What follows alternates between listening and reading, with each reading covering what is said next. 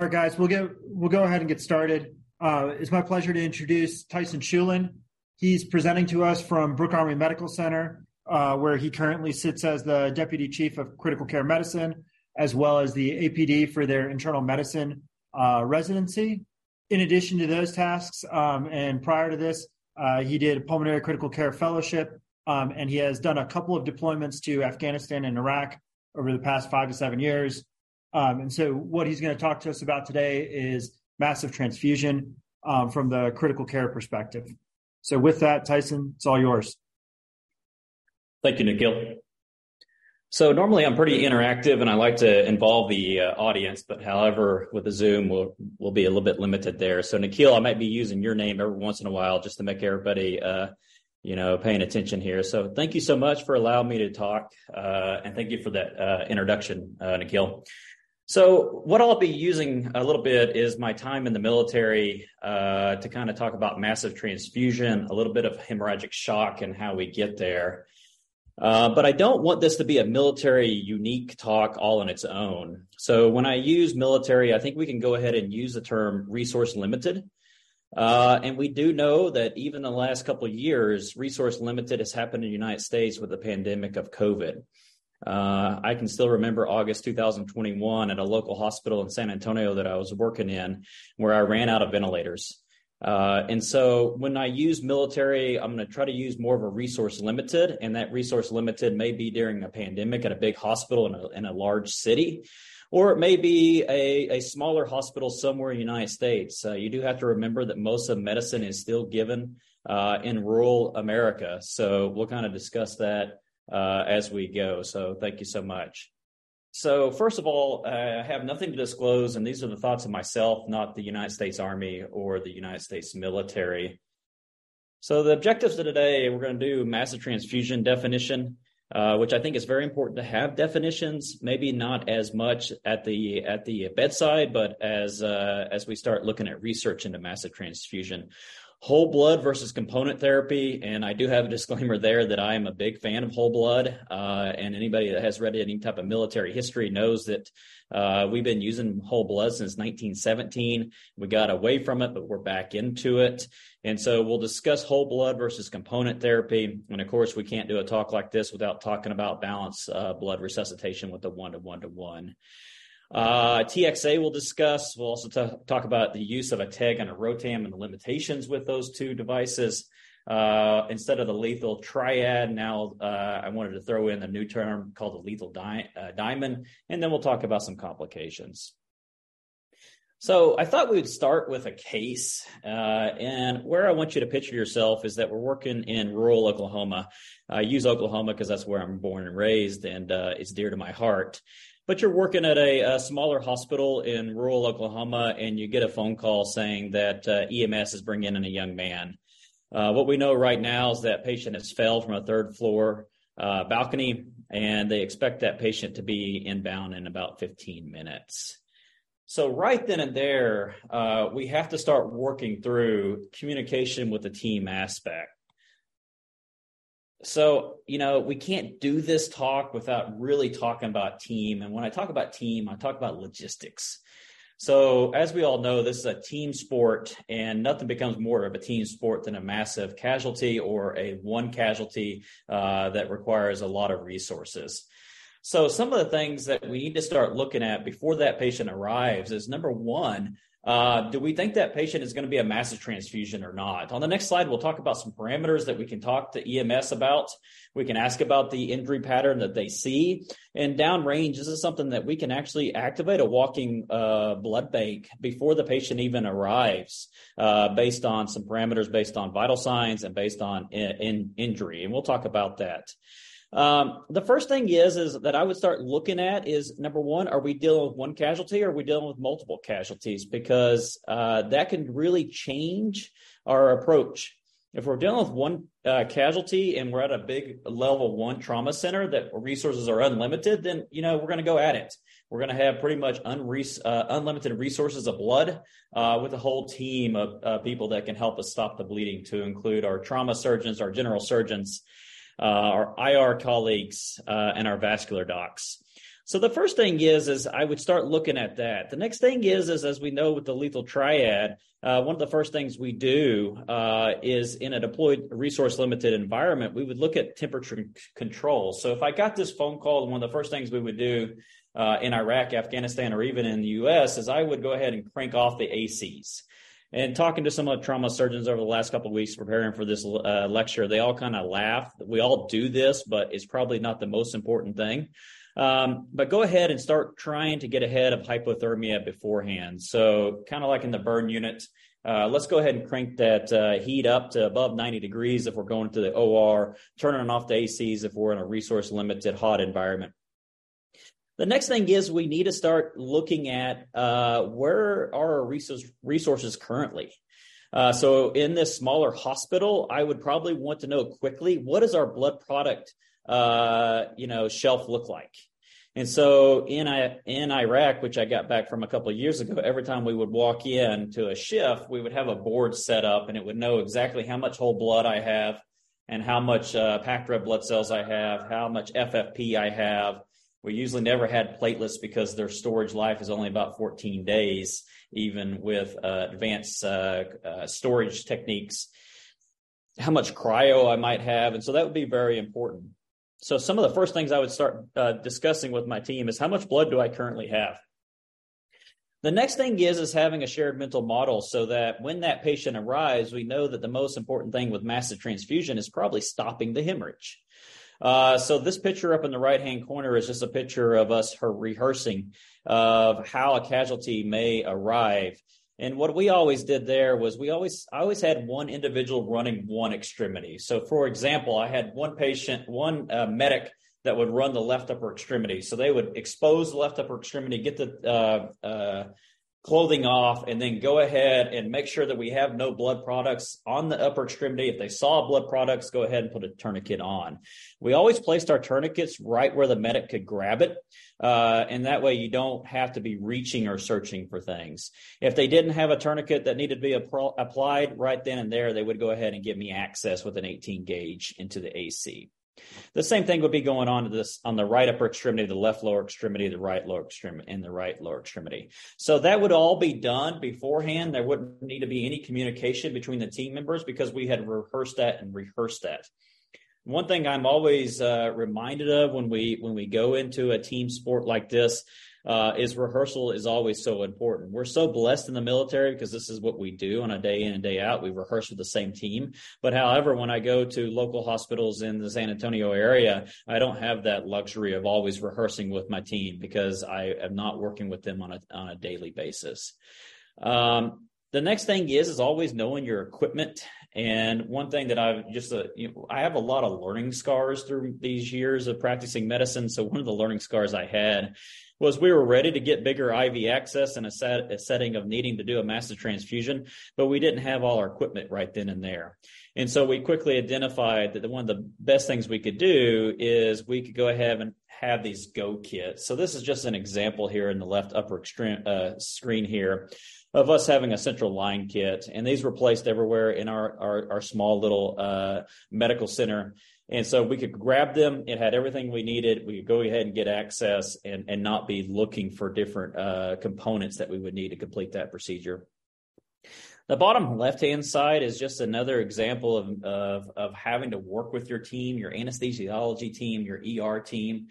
And a lot of times we have to feel uncomfortable. So even in the United States, I've been at hospitals that were non-military that in more of a mass casualty scenario, I was asked to come down to the ER and run an ER bed.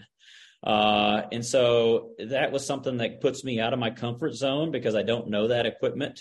But I needed to go ahead and make sure that we knew exactly what our goals were, what our tasks were, and so we could limit the amount of communication that we were having to have.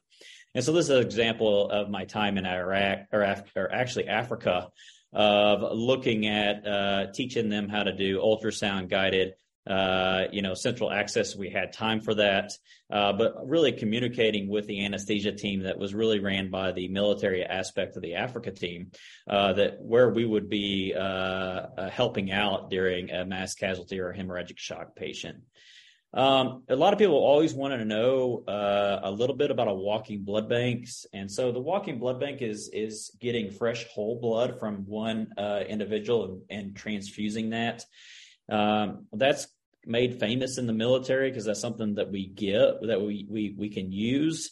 However, that is not FDA approved. But that was just something that really reminded me that activating a walking blood bank, which, you probably will not be doing in the United States, is really one of the largest and hardest logistics exercises I've ever seen.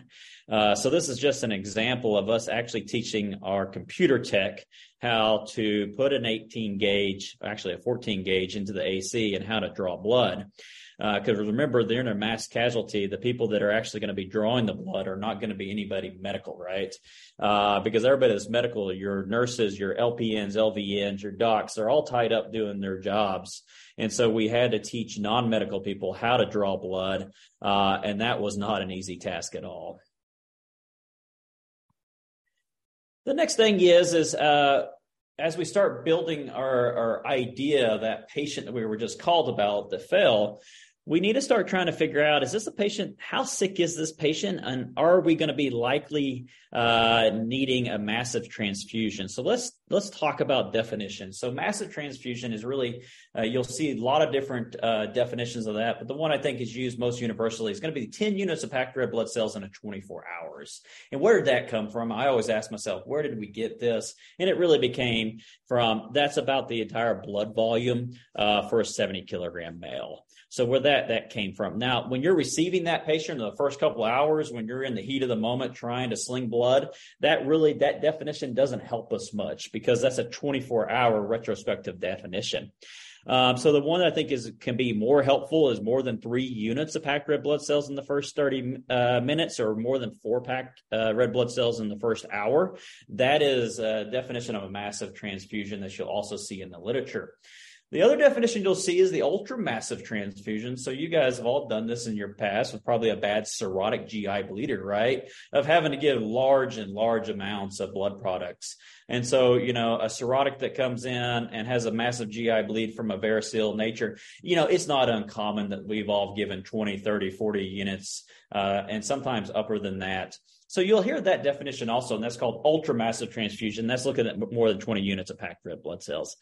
But I think the thing that helps me the most is I like to keep things simple. So kind of the KISS principle is the shock index. So up in the right-hand corner, this is something I can use clinically at the bedside to kind of help drive as that patient arrives, or even before that patient shows up. I might ask my EMS or my medevac pilot, hey, what is our heart rate and what is our systolic blood pressure?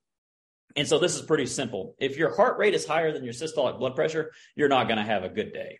And so you'll read 0.9 to 1, but let's keep it simple. If your heart rate's higher than your systolic blood pressure, that is a strong indication of somebody that's going to need a massive transfusion. So let's get things activated. Let's tell the blood bank, let's start getting our coolers of blood. Let's make sure that one thing I forgot to make a big point is, as soon as that casualty arrives, please try to get some blood drawn from the patient to be sent off for a typing screen before you start throwing blood in, okay?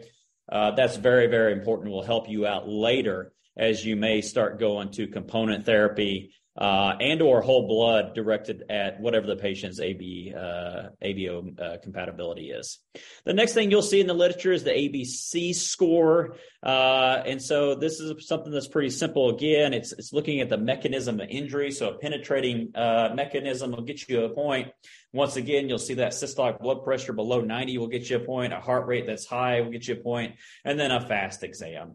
I'm a big component of the fast exam. And so I think this is one of the most important things that I think that we can do. And for all patients in shock, a modified fast exam or a fast protocol can really help you out trying to differentiate the different etiologies of that shock. And so if you get more than 2 points on that ABC score, then that's going to be a high prediction of needing to activate a massive transfusion protocol. So the next thing that could help you at bedside, I'm a clinical bedside doc, is a narrowed pulse pressure. So as that systolic blood pressure and diastolic pressure start getting closer and closer together, and less than 30, if a good number you want to read about, that is somebody that's progressing along in the categories of shock. That person's probably getting into that third and fourth degree of shock when you're looking at loss of more than 50% of blood volume. So those are things that we could ask the paramedic as they call in for that patient is, hey, what is the heart rate? What's the systolic blood pressure? And we can start trying to figure out what's our pretest probability that we're going to need to get ready for a massive transfusion. So those are some nice clinical bedside tools that we can use, and I think they're very helpful. The next thing is we can't do this talk without me showing you a little bit of differences between whole blood and component therapy. When I say component therapy, that's the 1-to-1-to-1 that we'll talk about. And so remember, whole blood is just not something for a deployed resource limited environment, right? And so many cities, to include San Antonio, awesome, right, is giving whole blood in the civilian EMS. So they're giving TXA at the point of injury as they drive that patient to a level 1 trauma center. And also we're giving whole blood in the ED at many hospitals. And I actually can give whole blood in the medical ICUs at Brook Army Medical Center.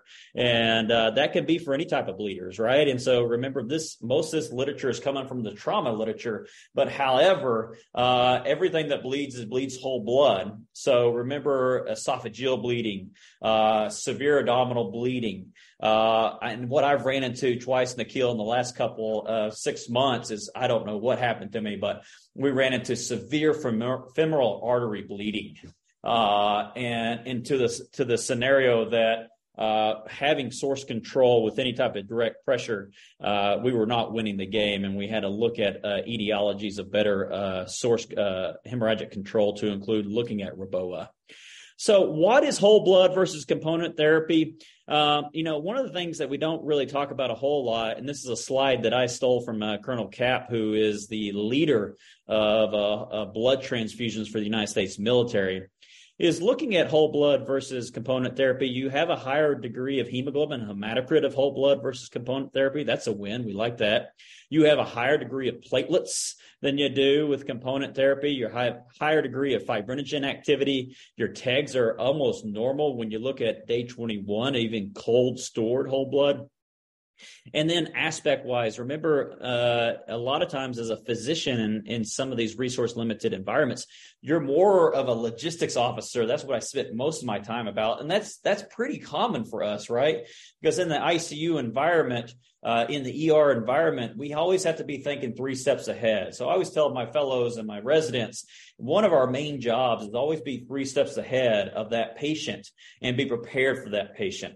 And so when it comes to a logistics of giving whole blood versus component therapy, you don't have to carry as much volume, and you don't have to have different degrees and different abilities to store that blood, like fresh frozen plasma needing a freezer capability.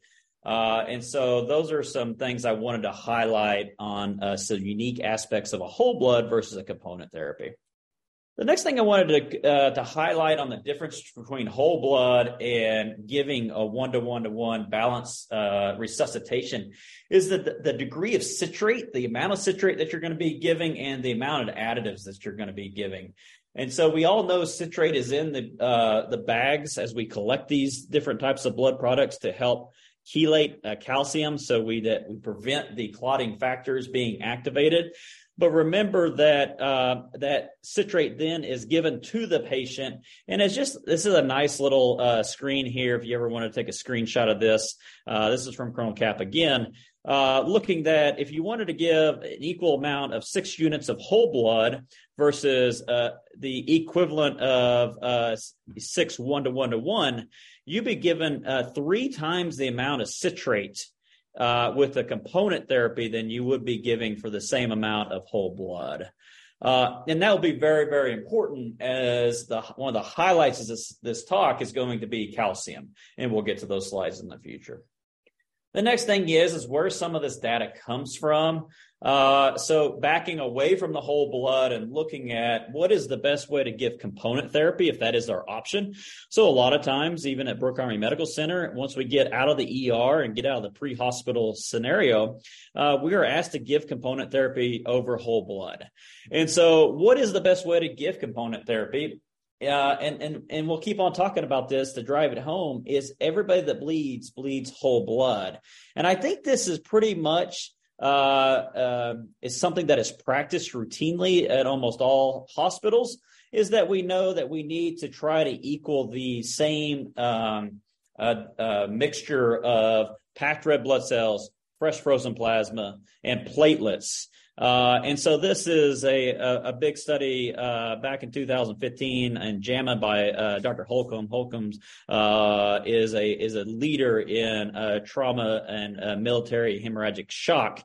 And once again, we're looking at 1:1:1 versus 1:1:2. What does that kind of look like? That 2 versus 1 is the amount of packed red blood cells. And once again, the big thing is the primary outcome was mortality at 1 day or mortality at 30 days. And that was not significantly different.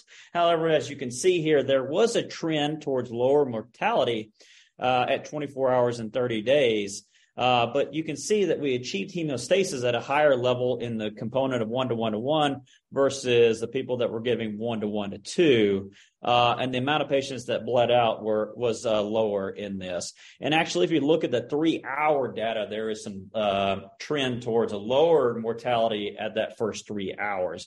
That first 3 hours, as we know, is very, very important. We know that based on the TXA data. We know that based on the golden hour that we talk about in trauma, and that's really a 90-minute hour, that we need to go ahead as quickly as we can. We need to stop the bleeding. We need to, refill the blood volume, and we need to not cause more injury. And those are some of the things we'll highlight through the rest of this talk. The next thing I kind of asked myself, so we'll go back to our scenario. So we're back in small town Oklahoma. Our patient has arrived. They're clearly in a shock index that is elevated. Our heart rate initially is 140. Our systolic blood pressure is 80. We know that we're having some end organ dysfunction, and the easiest thing to do with that is probably an altered mental status, because we're not going to wait around for urine output. Looking at capillary refill is important. What is old is new again. And so we clearly identify our patient. We're in a shock index above 1. And that we have the mechanism that makes sense. And so one of the things I often ask myself is, if we have the ability to give whole blood, can we intermix whole blood with component therapy? And so we're going to go back to resource limited. So back in this small town, Oklahoma, you may find yourself not having a lot of platelets, of any platelets, right? So you may find yourself having a decent amount of packed red blood cells and FFP, but you may have a low amount of platelets because of the shelf life of platelets. And so you're given 1:1:1 or given 1:1 packed reds to FFP, but you don't have that platelet to keep that 1:1:1. And so what we found ourselves in Iraq and also in Afghanistan was giving whole blood. So, we had component therapy, we had whole blood. And so what my practice pattern is usually give 2 to 4 units of whole blood initially. At that point, I'm hoping my type and screen has come back, and now I know that patient is, let's say, for example, A positive. I would then probably go to component therapy with A positive packed red blood cells and AB FFP, and do that for another 4 to 6 units. And if I didn't have platelets, I would try to give a unit of whole blood every 6 units of packed red blood cells, because as we talked about before, we've got some platelet activity that's pretty decent in that whole blood. This is a study looking at some Canadian and also U.S. data of using whole blood as an adjunct to component therapy, and there was a trend towards lower mortality in that study too. All right, so this is corny, but I like to be corny because you guys probably remember corny stuff. So remember, I'm from Oklahoma. I like to keep things simple. So in the heat of a moment, this is going to be chaotic, and I just want to make sure I'm not missing things. So Instead of the 1-to-1-to-1, I just talk about the high five. And that's the 5 components of that patient that I go back, Nikhil, I don't want to miss. So if I'm in the U.S. and I'm not giving whole blood, I want to make sure that I'm doing the 5 things. And those are going to be a couple things. I'm going to start my 1 unit of packed red blood cells. All right. The next thing is I'm going to start my plasma. The next thing is I'm going to start my platelets. Now, platelets, let's talk a little logistics on platelets. You probably should not be giving platelets through your rapid infuser, a Belmont or a level 1. It probably will not destroy the platelets based on the anesthesia literature, but what it will do is clog up your filter, which will limit your ability to sling blood at a higher level. And so it's very important to get another peripheral IV and start giving those platelets. And some believe platelets may be the most important component to give. So in my mind, as I'm trying to direct the team here, start platelets in that peripheral IV, and then we'll start, hopefully before that patient showed up, we're already setting up the Belmont, our blood's already arrived, and we're ready to run. So blood, FFP, platelets. The next 2 things I think are for me to keep things that I don't forget is TXA. And so you look back and we'll look at the crash 2 and the matters. And what we do know is there is some strong signal that TXA is beneficial, especially if given in the first 3 hours from the point of injury. And so I'll start and I'll give 2 grams of TXA and that's a recent change in our literature. We used to give 1 gram in the first 3 hours, and then we would hang another gram to be infused over the next hours. Nobody has time for that. We just give 2 grams initially, and over a quote slow push, because if you give it more a fast push, you could cause hypotension. So as soon as that patient's arrived, I'm giving 2 grams of TXA and I'm kind of done with it. One practice pattern with our trauma surgeons that you'll often see is after the first 10 units of product, we'll give another gram of TXA. And then going further down the road, if we're lucky enough to have a guided resuscitation plan using a ROTAM or a TEG, we could start using TXA where we needed to based on our Lysis 30 data. And then I give calcium. As soon as I give that first blood product, I give calcium. Calcium chloride's the one that you should be thinking about, because you should be giving a gram of calcium chloride, remember, if you're giving calcium gluconate, you need to give 30. Because calcium gluconate doesn't have the same amount of elemental calcium. And then after every 4 units, I'm giving more calcium, and really ionized calcium is what we should be checking, and trying to keep that level above 1.2 is the goal there. So that's my high 5. If you guys want to use that, then please help yourself out. But it kind of reminds me initially, don't miss the TXA, don't miss the calcium, because those are very, very important things for part of this massive transfusion. All right. So a lot of different massive transfusion protocols out there. One that you'll kind of see that's pretty universal, although there's a recent study in the last couple of years that we polled physicians, and only about 55 to 65% of physicians actually had a massive transfusion protocol in their hospital. I do think it's important to kind of game plan and discuss that before those casualties start coming in, or you start having those massive GI bleeders in your ICU. Our practice pattern here at BAMC is kind of simple. The first cooler that will be brought to us when we activate a massive transfusion will be 6 units of packed red blood cells, 6 units of FFP, 1 apheresis unit of platelets.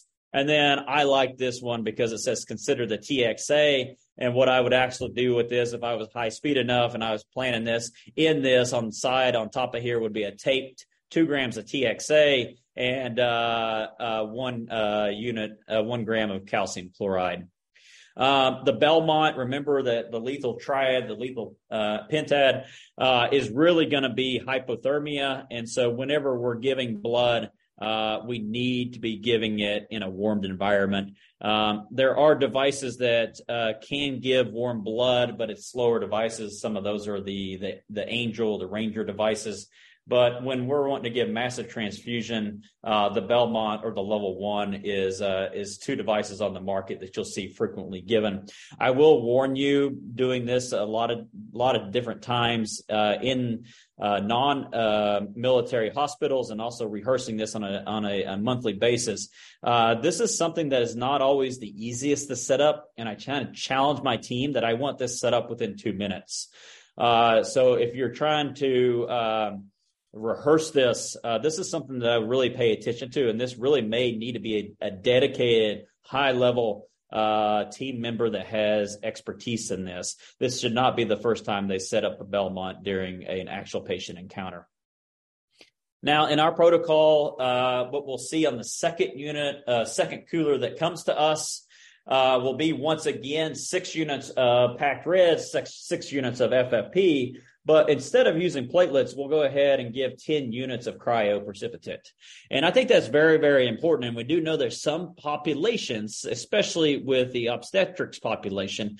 So one of the hospitals I work with in local San Antonio has a very, very high risk of obstetrics complications and hemorrhagic obstetrics bleed. And we do know that special population actually has a extremely low fibrinogen level.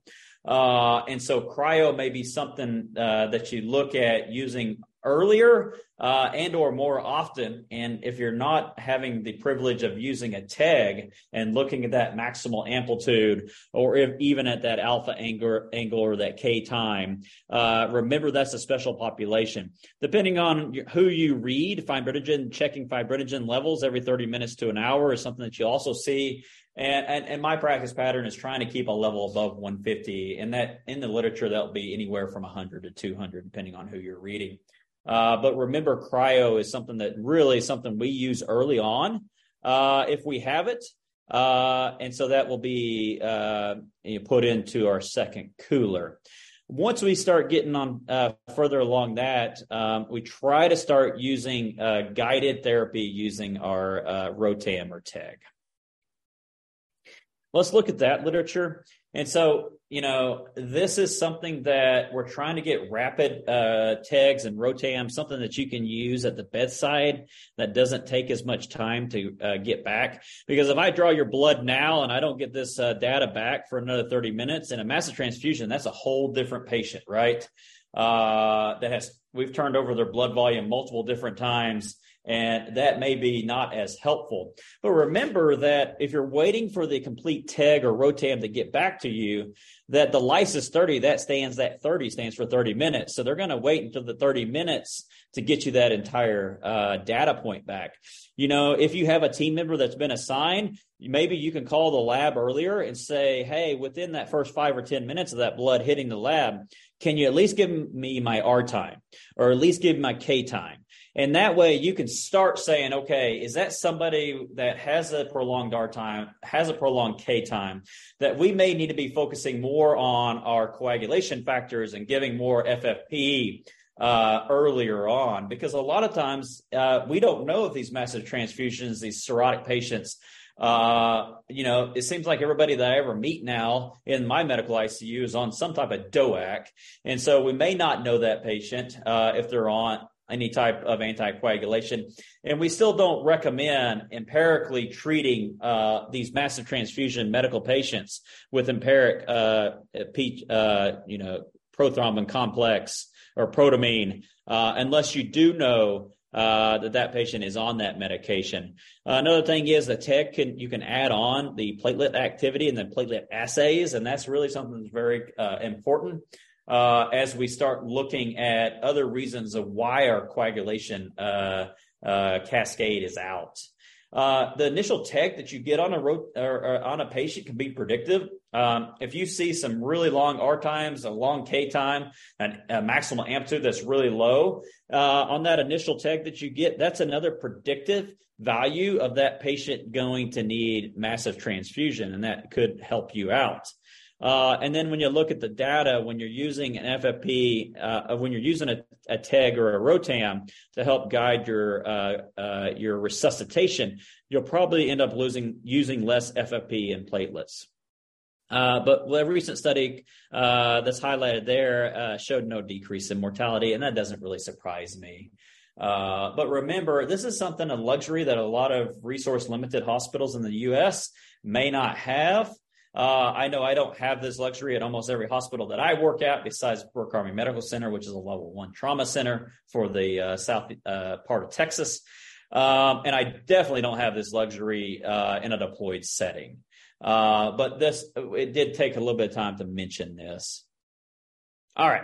So I think another term that is important to kind of memorize and kind of remind ourselves, we all know about the lethal triad, and that's the acidosis and the hypothermia. Let's talk about those two things first of all. That we do know that when we get into an anaerobic metabolism, we get in severe blood loss, hemorrhagic shock, that we will start getting into an acidemia pretty early, and also hypothermia. And so what I'm reminded when I was talking to my trauma surgeons who were giving me some pearls about this lecture is they said, you will not stop the acidosis and the hypothermia until you do two things: stop the bleeding and resuscitate them with blood. And so those are two things that those are back to our priorities, not to make this too complicated. The coagulation, the thing I can tell about one thing is I just don't give any type of crystalloids in these patients.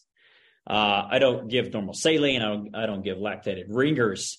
If that patient that fell from the balcony has landed into our ICU or ER, I'm going to get source control the best we can. We're going to do a fast exam looking for bleeding and need to go to the OR. But I am not going to be defending that MAP or that systolic blood pressure with crystalloids. And this is another term that we'll use here is damage control resuscitation. That is a term that really says permissive hypotension is what we should be aiming for. And so if you don't have a TBI, that means a systolic blood pressure goal of probably about 100 millimeters of mercury. If you do have a TBI, aiming for a little bit higher of 110 for what we call damage control resuscitation. And that's probably the concern with that is as that systolic blood pressure goes higher and higher, the hydrostatic pressure in those vessels could get higher, and quote unquote, maybe that nice fibrin early platelet clot can dislodge. The next thing is calcium.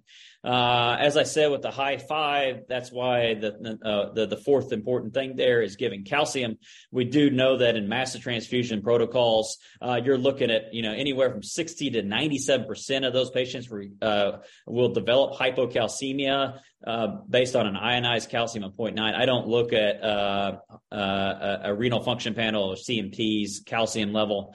I'm an ionized calcium. Remember that most people that you can turn that over quickly with an ABG or a venous blood gas sample. And so that's why, and we do know calcium is a beautiful inotrope. We also know calcium is important for activation of the intrinsic and extrinsic clotting systems. And so just don't forget the calcium. And so that's why I think this is a thing that helps me is to go from the lethal triad to the lethal diamond, where we're throwing in the hypocalcemia and remembering to give calcium often. All right, the TXA data, and so I got to get a little bit of credibility here from my ER docs. I have some experience of giving TXA in a pre-hospital setting. So one of my deployments was Afghanistan. I hung out in the back of this Black Hawk. We would fly out and give blood products. One of the things is when we went blood, we would go vampire. And that was just to tell everybody that we got into a bad situation. We're having to start giving blood, and I'm coming in hot to the local hospital, and that patient, get ready. But we would give TXA early. This is just looking at, as soon as we gave blood in the back of the helicopter, and this data has now gone into the EMS U.S. data of giving TXA early on, even before the hospital setting. And now what I would do is I would give blood, I would give calcium, and I would give 2 grams of TXA. Now, remember that the data out this really supports TXA more in that more severely injured patient. Based on the Crash 2 data, it's over 20,000 patients in non-military trauma centers. And really, the mortality was seen in patients who required massive transfusions. and that got this within 3 hours of point of injury. On the bottom here is some data looking at some from Afghanistan from 2009 to 2011, and once again kind of showed that trend again. Now, the thing about TXA, I'm going to go on a tangent a little bit, Nikhil, sorry about this, but, I had the privilege of being in Germany in 2011. Germany is a hospital called Landstuhl that we land a lot of our freshly injured service members.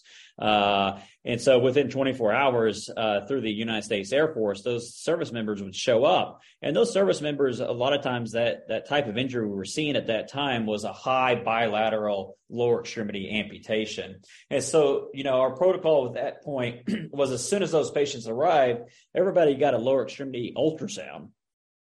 And if you had a DVT, you were considered kind of a negative for the venous thromboembolism side effect of the TXA. And I just kind of always laughed. I was like, well, isn't that what we want? You've had a tourniquet applied. You survived 24 hours of a huge blast injury. You survived massive transfusion, and you got TXA. I wanted to see a clot there. That was a positive predictive value in my mind, that you actually able to clot off and have hemorrhage control. But I digress on my belief on TXA. Now, you pulmonologists out there, I love TXA for any type of intrabronchial bleeding. I think it's by far one of the superior ways to stop bleeding. And, when we got down range, our orthopedic, surgeons we would soak TXA gauzes as we were packing wounds. That's how much we believed in TXA. All right. So as we move on, as our patient shows up, as we always talk about with my team members when I'm rounding, if we've got a low blood pressure, and this is a true early trauma patient, your pretest probability is probably going to be hemorrhagic shock, hemorrhagic shock, hemorrhagic shock. Let's look for things that we can compress. Let's look at things that we can stop the bleeding. And if we're in a hemorrhagic shock scenario, let's start slinging blood, because we don't care what the CBC and the hemoglobin says at that point. Let's go ahead and start those 5 things that we talked about.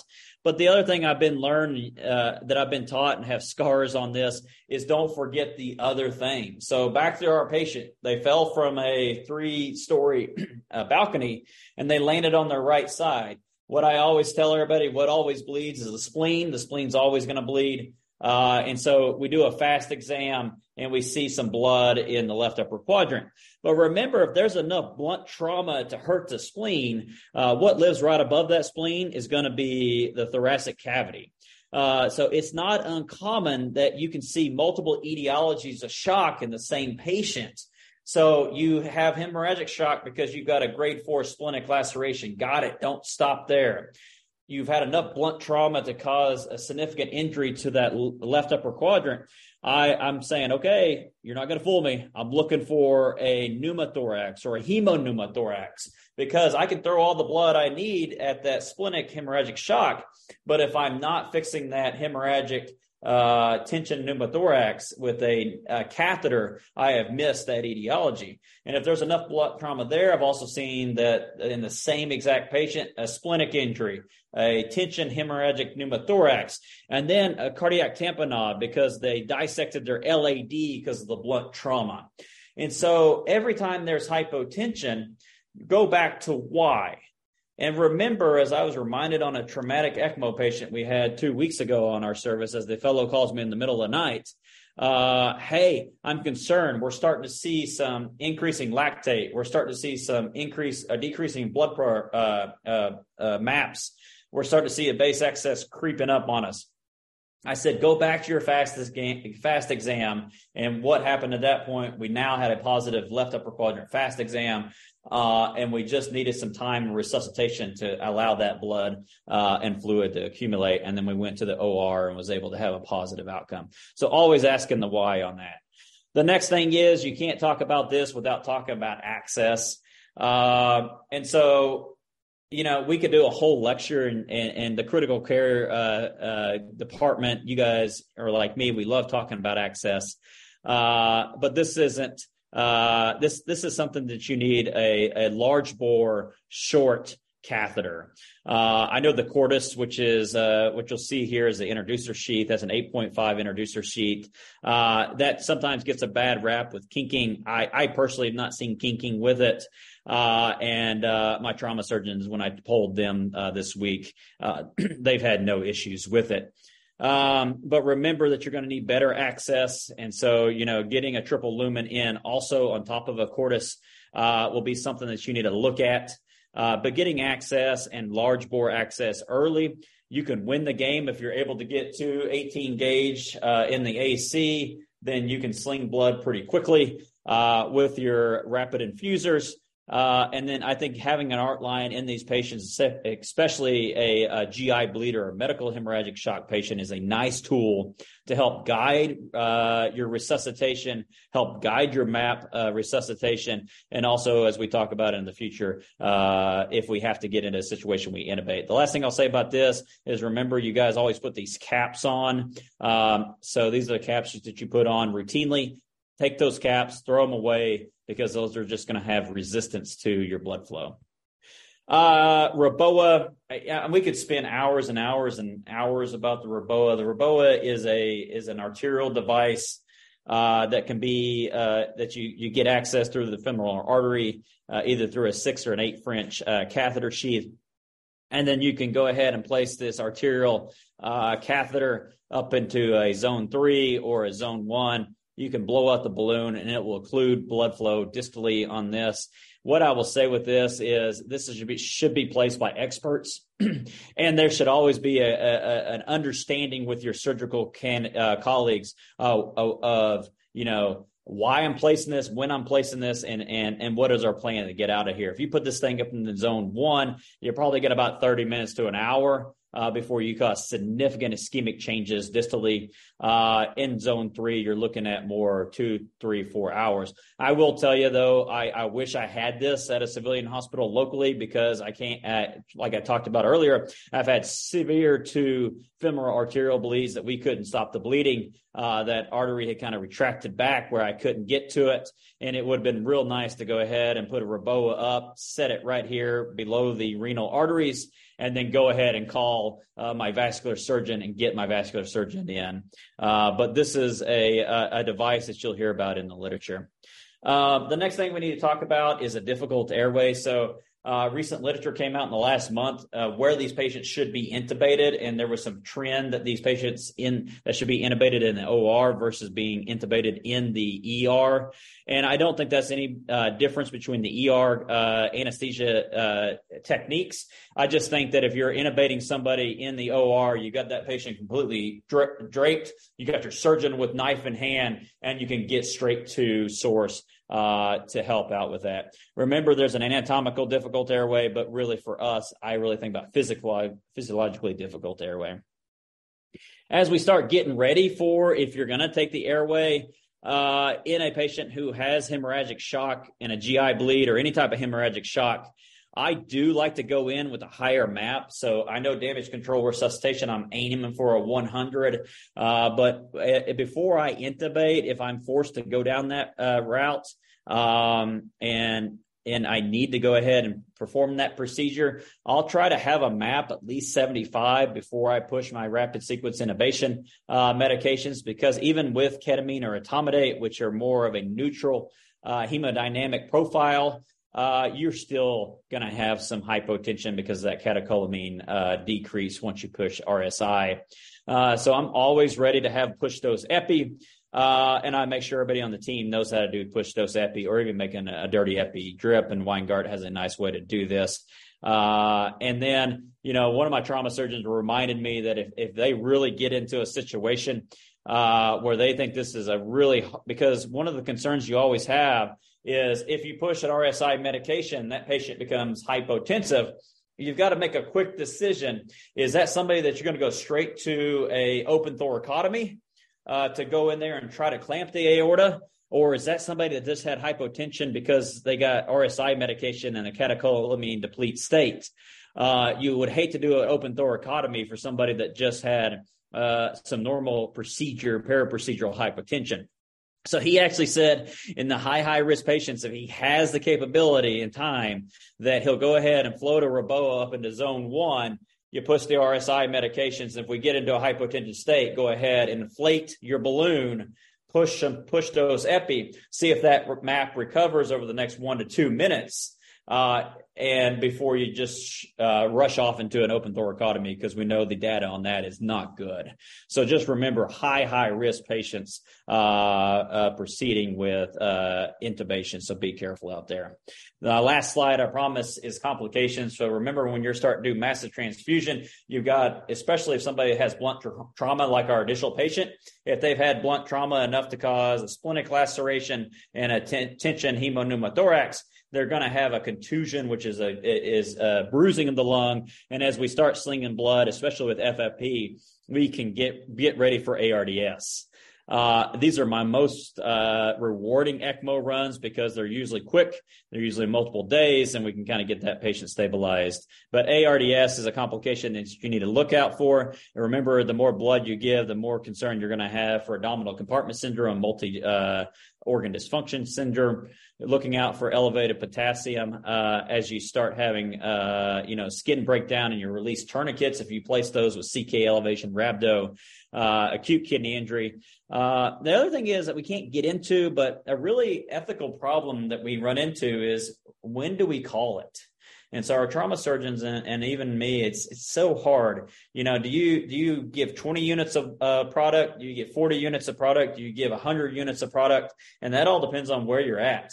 And so there is some literature out there that getting above 20 to 40 units of product, your chances of survival are low. So always be communicating with your surgeon of saying, are we going to be able to get source control, hemorrhagic source control, or do we need to start looking at, we're running out of product in the blood bank, we can't get resourced, and do we need to have that hard discussion of stopping the resuscitation because we're running out of blood, and or we have more casualties coming in from a massive shooting at the local, establishment. And so that gets me to questions, and there's my email. If you want to email me any questions, there I am. So Nikhil, over to you, sir.